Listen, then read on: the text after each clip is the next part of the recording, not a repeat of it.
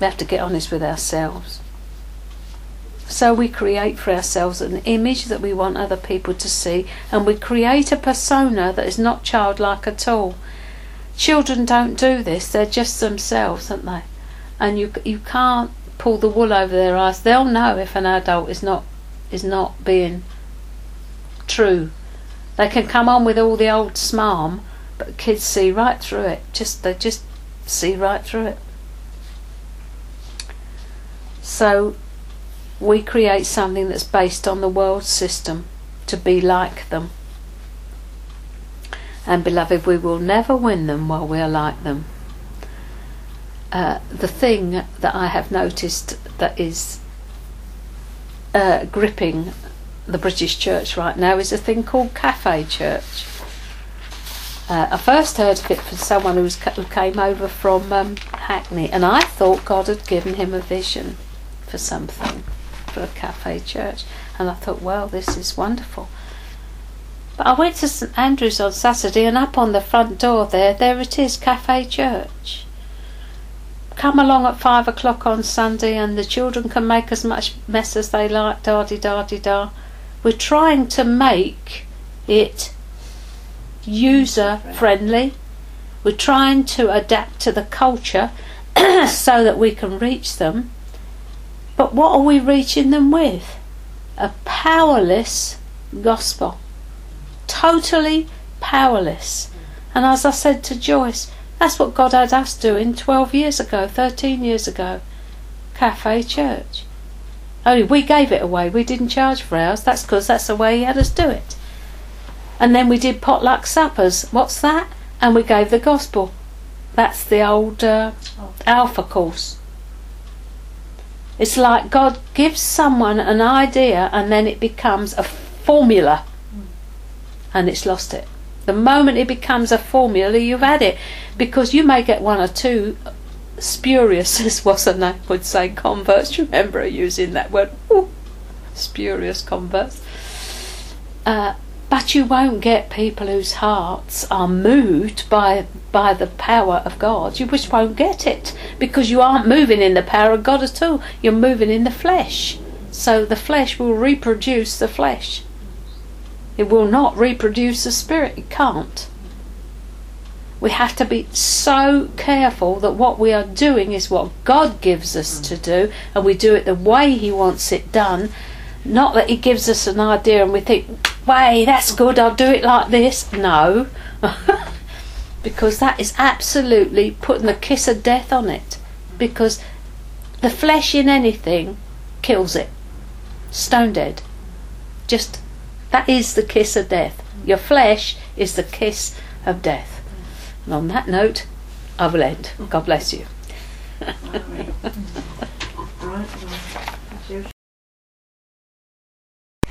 Right, okay. It's Wednesday the 30th, I nearly said of May, April. We know that tremendous things are 2008. We know tremendous things are happening in Florida, and we don't want to miss that. But we know that the work of the Lord's going on just the same. So we're on week 15, I think, of the Beatitudes. And I've headed it up this week, The King and His Kingdom, and the subtitle is Image and Likeness. But a scripture that I want to start with is Luke 13, 20 and 21. And it says, it's about the kingdom. To what shall I compare the kingdom of God? It's like leaven, which a woman took and hid in 3 pecks of meal until it was all leavened. Now I was reading this in the NIV, and it says it was like a yeast that she put in a large quantity of flour until it was all worked right through. And what it did was it gripped me that is how the kingdom is within us. The leaven is the kingdom that is in us, and it's like yeast. And he says that the woman placed it in a large amount of dough until it worked all through the dough, and that was what struck me. But this is the top and bottom of the Christian walk. The kingdom is worked in us through our life circumstances and experiences until it works right through the whole lump. So I couldn't get away from this scripture. From time to time over the last 4 or 5 days, I've just been going back to it and seeing what Jesus was saying. He's saying the kingdom of God is like this. It's like this and it's like this, and it's also like someone making bread. How the yeast works in it. So the problem comes if we don't understand we're the dough and that the new birth is the yeast. I seem to be coming at this from the same thing from all sorts of different angles, like it's the seed, like it's the yeast. But it's so imperative that we understand what happened to us when we were born again. God's the one who's doing the kneading and proving of the dough. We're under the hand of God or in the hands of God all the time, because He is bringing about the circumstances and experiences that He needs to work that kingdom life into us. And if we don't understand, we're not going to cooperate. So our life circumstances are the proving ground for everything that we learn here as theory. His expressed intention with us is to conform us into the image of His Son. And we can either be dough that is pliable in His hands, like that clay dough that Joyce made for Saturday. We had 2 lots of dough on Saturday because God wanted them to become childlike, not childish. And there was play dough that she made, which was very squidgy and soft and easy to mould. And there was clay. And the clay is much harder and firmer and more difficult to actually deal with. So we can either be like dough that's pliable in His hands, or we keep rolling off the table trying to get away. We can make it easy or most difficult for ourselves, and we get to choose. His expressed intention is that He will conform us into the likeness of Jesus. And what I want to talk about is image and likeness. If you go right back to Genesis, I think it's Genesis 2, when He first made man. Genesis to maps.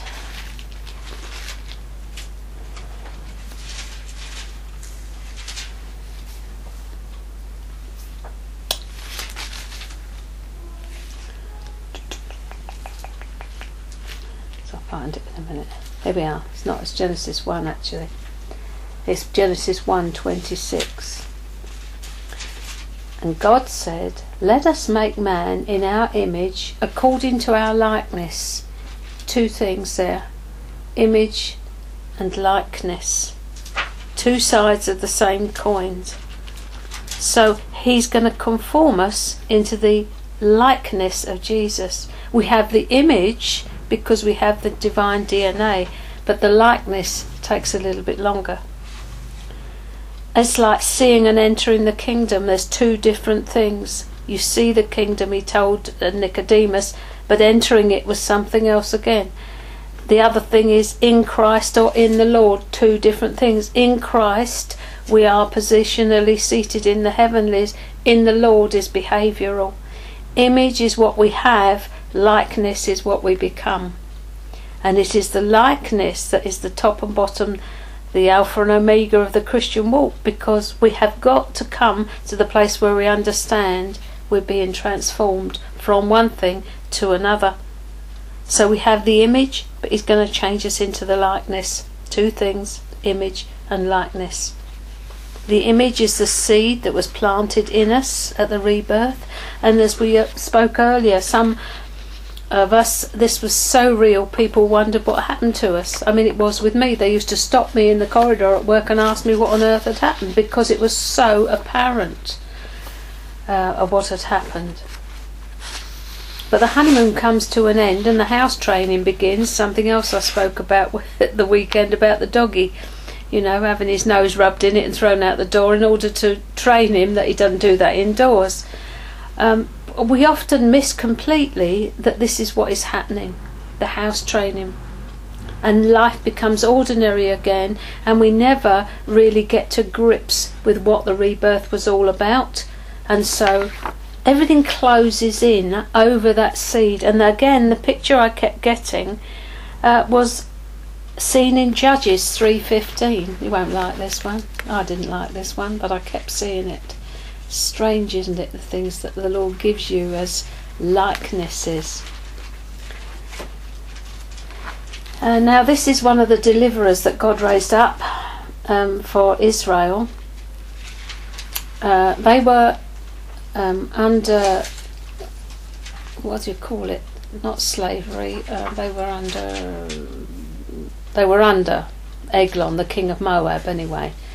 And Moab, you'll remember, was one of Lot's daughter's offspring, because when Lot did the runner and went into the hill country, his daughters had no one to go with, so they got him drunk and went with their father, and Ammon and Moab were the result. So again, as usual, you've got those who are not true sons persecuting the ones who are, and they're in slavery or under the hand of, I can't think of the word. What's the word you want when you say you're in? No, they're like under occupation, but they're it's not vassals too, but it's a word like that, that they're occupied anyway. So the sons of Israel, verse 14, served Eglon, the king of Moab, for 18 years. But when the sons of Israel cried to the Lord raised up a deliverer for them. Ehud, the son of Gera, a Benjamite, a left-handed man, and the sons of Israel sent tribute. That's it. They have to pay tribute, so they're under his government, aren't they? They sent tribute by him to Eglon, king of Moab. Now this guy, Ehud, made himself a sword, which had 2 edges, a cubit in length, and he bound it to his right thigh under his cloak. And he presented the tribute to Eglon, king of Moab. Now Eglon was a very fat man. And it came about, when he'd finished presenting the tribute, that he sent away the people who had carried the tribute, but he himself turned back from the idols that were at Gilgal and said, I have a secret message for you, O king. And the long and short of it, any of you know, is that because he was left-handed, and the way to greet in those days was they pulled the beard of the other guy, like we shake hands with our right hand. The reason we do that is that we're showing we haven't got a weapon in our hand, because most people are right-handed and so would be holding a sword in that. So in those days they used to pull the beard. So this man, Eglon, thinks he's quite safe, but he didn't realise that Ehud was a left-handed man. So while he's pulling the beard, he reaches down to his right leg and pulls out the sword and plunges it in to this guy to whom they're paying tribute. So he stretches out his left hand, took the sword from his right thigh and thrust it in his belly. The handle also went in after the blade, and the fat closed over the blade, for he did not draw the sword out of his body, and the refuse came out. That's not very nice. But what God was saying was that it's like the fat closes over the seed that is placed in us. It is stifled, and our carnal nature surfaces again very quickly. So though he has placed a seed in there, it closes over us like that soft dough. It closes over it, that seed. And we either go into religion instead of to grace because we don't understand what's happening, or we just settle for sameness, and we go everywhere trying to find something that's a bit different, never realising that the whole business is about the transformation from image to likeness. We never get to know that God has actually purposefully got something in his heart for us. So we go through the motions of quiet times and study times, and we read the Bible, and if some of us will do more and more and more Bible study and fasting and one thing and another. Bob Mumford says he fasted so long that he had to move about under the shower to get wet. Which I think is an absolute hoot. But the intimacy that Father desires, which is what Jesus won for us on the cross, the rending of the veil and the entering in, never become a reality. Go to church on Sunday and that's about it really. Odd prayer meeting, Bible study, but life goes on as usual, and we never touch the heart of God as he desires us to. So where do we see these instructions? So start with Ephesians 4:14.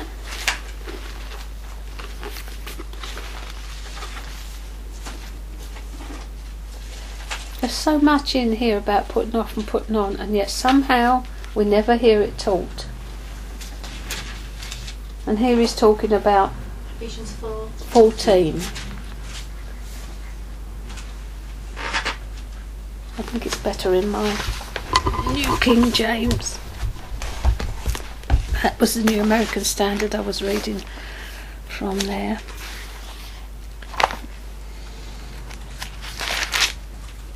In this one, in the New King James, it's headed up, put off the old man and put on the new man. But starting with Ephesians 4:14. It's talking about coming to the knowledge of the Son of God, to the perfect man, to the measure of the stature of the fullness of Christ. In other words, coming into likeness, into character likeness of Jesus, so that we would no longer be children. Verse 14. Tossed to and fro, and carried about with every wind of doctrine, by the trickery of men, in the cunning craftiness by which they lie in wait to deceive. But speaking the truth in love may grow up in all things into him who is the head, Christ, from whom the whole body, joined and knit together by what every joint supplies, according to the effective working by which every part does its share, causes growth of the body for the edifying of itself in love. So here he goes, Paul again, put off. This I say to you therefore, and testify in the Lord. You remember I said to you before, two things, in Christ Jesus, positional, in the Lord, behavioural. So here we have it. Testify to you in the Lord that you should no longer walk as the rest of the Gentiles walk, in the futility of their mind, having their understanding darkened, being alienated from the life of God because of the ignorance that is in them, because of the hardening of their heart, who being past feeling have given themselves over to licentiousness, to work all uncleanness with greediness. But you have not so learned Christ, if indeed you have heard him and have been taught by him, as the truth is in Jesus, that you put off concerning your former conduct the old man, which grows corrupt according to the deceitful lust. That thing is still active, you see, unless you put it off. And be renewed in the spirit of your mind, and that you put on the new man, which was created according to God in righteousness and true holiness. And then it goes on to be a bit specific. Put away lying, speak the truth. Don't be angry and don't sit and sin not. Don't give place to the devil. Let him who steals, don't do it anymore. Let him labour. Let no corrupt communication proceed out your mouth. So he goes on to say the things that essentially are dealing with putting off and putting on. So that's that. And then Philippians 2:1-16.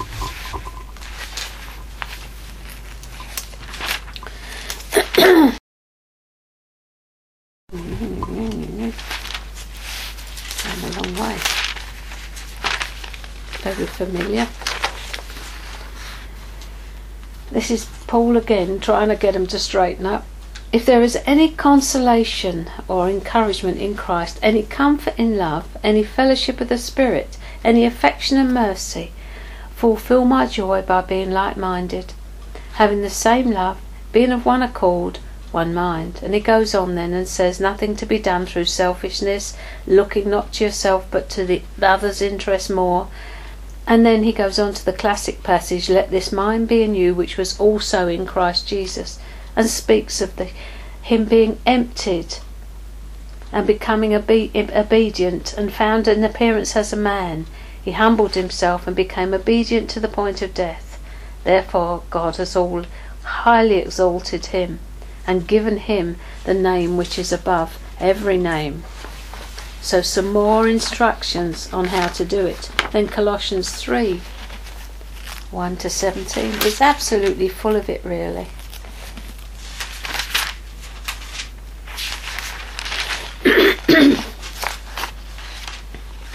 It starts off with positional, and then he tells them to put off, and then he tells them to put on. So the position is, if or since you were raised with Christ, seek those things which are above, where Christ is sitting at the right hand of God. Set your mind on things above, not on the earth beneath. For you died, and your life is hidden with Christ in God. There you are positionally in Christ, in God. And when Christ, who is our life, appears, then you will also appear with him in glory. Now he comes down to the business. Put off, therefore, put to death your members which are on the earth. And he lists it now. Fornication, uncleanness, pardon. Sorry. Passion, evil desire, covetousness, which is idolatry. And then verse 8. Anger, wrath, malice, blasphemy, filthy language out of your mouth. Again, don't lie to each other as if Christians would, since you have put off the old man with his deeds, and have put on the new man, who is renewed in knowledge according to the image of him who created him, where there is neither Greek nor Jew, circumcision nor uncircumcision, Scythian, slave nor free, but Christ is all and in all. Then from verse 12 on, he tells you what to put on as the elect of God. What book are you quoting from? Colossians 3. Sorry, dear. 12. I'm racing forward, aren't I, a bit? And verse 17, he says, and whatever you do, in word or deed, do all in the name of the Lord Jesus, giving thanks to God the Father through him. And then, of course, he goes on to talk about submission. So we've got these two things. We've got image and likeness. We've got putting off and putting on. We've got in Christ and in the Lord. And to do all these things, we need to become childlike, not childish. And that is going to require us to go from being grown up and sophisticated to becoming like children again. And becoming like a child requires that we become teachable, recognising that we actually don't have everything sussed. None of us have all the truth. No matter what is happening, it isn't all the truth. And we do need to have take in from a wide spectrum about the things of God, because if you get overweighted on one attribute of God, you're going to come into trouble when things happen like they happened on Saturday, where Sue saw the risen Lord Jesus in battle armour, and it frightened the pants off of her, and she saw him twice in the meeting, and it frightened her, because what I know that God is heading towards with those meetings is raising up his army. That is what he is heading towards. That is what this is all about, getting the people of God prepared for the end time battle of all battles, so that we might be ready and not frightened, but relishing the fact that we are in Christ and he's won the victory, that the victory is not in question, but we have to be positioned properly for all this to begin to happen.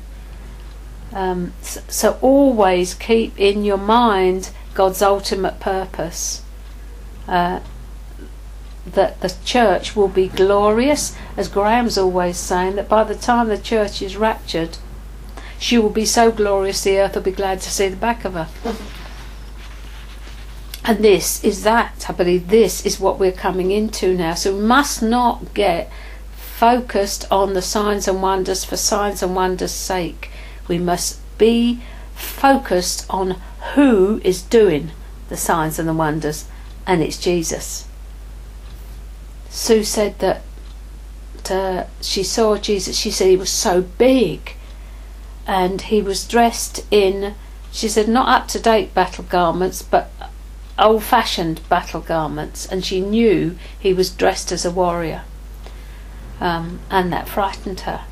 And that is not a bad thing, because one of the big things that's missing from the body of Christ is the fear of the Lord. And as far as I read my Bible, it says the fear of the Lord is the beginning of wisdom. It's just the beginning. To have I love the Lord with all my heart, but I have a fear of him. that is right. It is a right fear.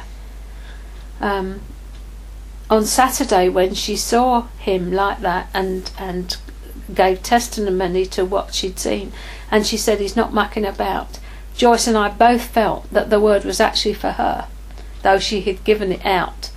It was for her that he's not mucking about. But that's fine. If you start trying to close words down, you begin to police the prophetic, or you police it again, and you start getting into the same old control issue that runs right across the church. You know, if it's going to hurt someone, mustn't let them say it. God's big enough to actually sort that out, because he knows that we'll make a mess of it from time to time, and he's big enough to sort it. Must let him do that. So the reaction it had in me was the same as it had when you were speaking about what's happening in Florida. My major feeling was one of awe. Totally. I was awestruck, a bit nervous, mixed emotions altogether. Want it, but don't know if that's the right, the whole thing. But big one was awe, and just feeling I wanted to call a halt to everything I was doing, because I don't want to step out of alignment. Don't want to step out of line with what he wants to do. But I sense that Joyce had already said to me, go ahead, didn't you? You were praying that over me this morning. Keep going. Before we knew that. Yeah. So the fear of the Lord is absolutely essential. As I say, we can't get overweighted on one of God's attributes. We'll never know them all. Ever. Not for eternity we won't. So, becoming a child requires teachability. Recognising we don't have everything sussed and we don't have everything. Humbling ourselves because we need each other. And perhaps the most important thing of all, which is age-appropriate behaviour. You know, this is the porridge on the head bit. Or as Bob Mumford would say, when his little boy was 3 and he was going round with his Gene Autry guns strapped to his belt and his chaps and his huge cowboy boots because he was being Gene Autry, that was age-appropriate behaviour. If his 37-year-old starts it, he feel that is not age-appropriate behaviour. And it's behaviour which is the likeness, as I keep saying, of Jesus being formed in us. And I'm banging away about the fact that you remember I started talking about being in Christ, which is positional, and in the Lord, behavioural, two sides of the same coin. And we have to put off and put on. Jesus said to Nicodemus in John 3:3, if you just want to look at that. As Joyce would say, with this I'll finish. She's always saying that.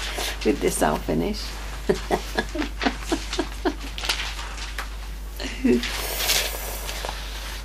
Jesus answered and said, this is Nicodemus now, he's saying to him, most assuredly I say to you, unless one is born again, he cannot see the kingdom of God.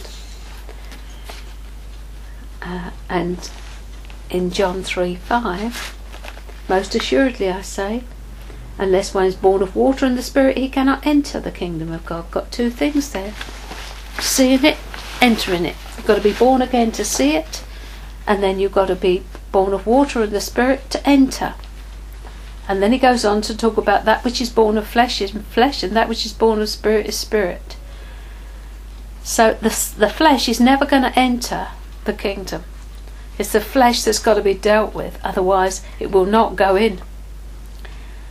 It's as though there is the seeing of the kingdom, which is the new birth, and the entering, which is coming into the character and nature of Jesus. The Holy Spirit working in and working out in us all the time. Working out that which shouldn't be there and working in that which should be there.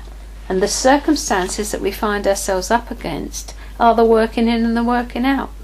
That's why as we'll see when we do this thing on spiritual warfare, we always have to stop when we come into a circumstance and find out who's doing what to whom. Am I reaping what I've sown here? Is this training for reigning? Are you nailing something in my life? Is this you? Is this the devil? We must find out.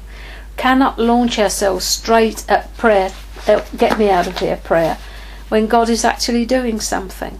Which is why there needs to be an understanding of what has happened with various churches around and about. Some of them are emptying out like a sieve at the moment. It's God. The problem is that people have got their eyes on people and haven't gone to God long enough to find out what he's doing, because if they went, they'd find he's grinning and giving the thumbs up. He has a purpose for all of this. He is building his kingdom, and if anything in this day and age has gone off of what it was created to do, he's going to do a mid-course correction. We are not going to get away with it any longer. Mid-course correction's coming up. So, to sum up what we've been looking at image and likeness from Genesis and Colossians. There's more in James, and there's more in Romans. And I feel that for the next however long it takes, we will be taking an in-depth look at what happened on the cross and how we can come into our inheritance in Christ, the fullness of it. And I sense that we are embarking on a journey into the heart of God, the agape road, because he desires intimacy. But the first thing we need as we come up into this road, into the heart of God, is that we will find there are boulders and fences and gates and things and giants in the land, just like when the Israelites went into Canaan. Something I was listening to Bob Mumford's this morning. He said to the Lord, why did it take 40 years to sort Israel out? And the Lord said, because 39 wasn't long enough. It's about it, you see. Because they would not. That they had the image, but they would not have the likeness. They would not do what they were told. That was the top and bottom of Israel's whole problem. They wouldn't do what they were told to do.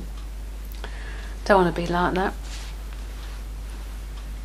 So the giants, some of them anyway, are look good, feel good, be right, stay undisturbed, have a hidden agenda. And these are the things that prevent us coming into the presence, because we have created for ourselves an image that we want other people to see.